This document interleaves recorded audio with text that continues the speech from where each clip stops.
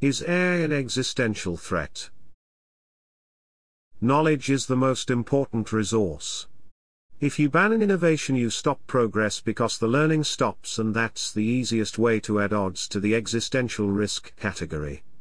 If errors are not allowed, we cannot learn and progress.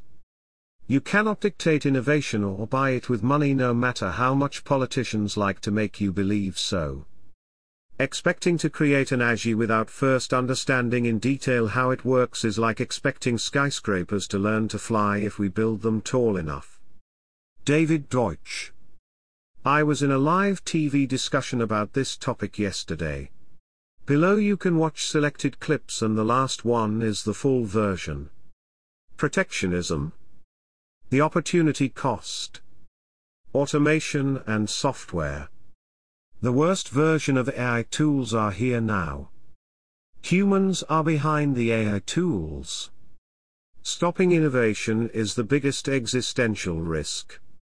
How do you stop ideas from spreading? The full live discussion.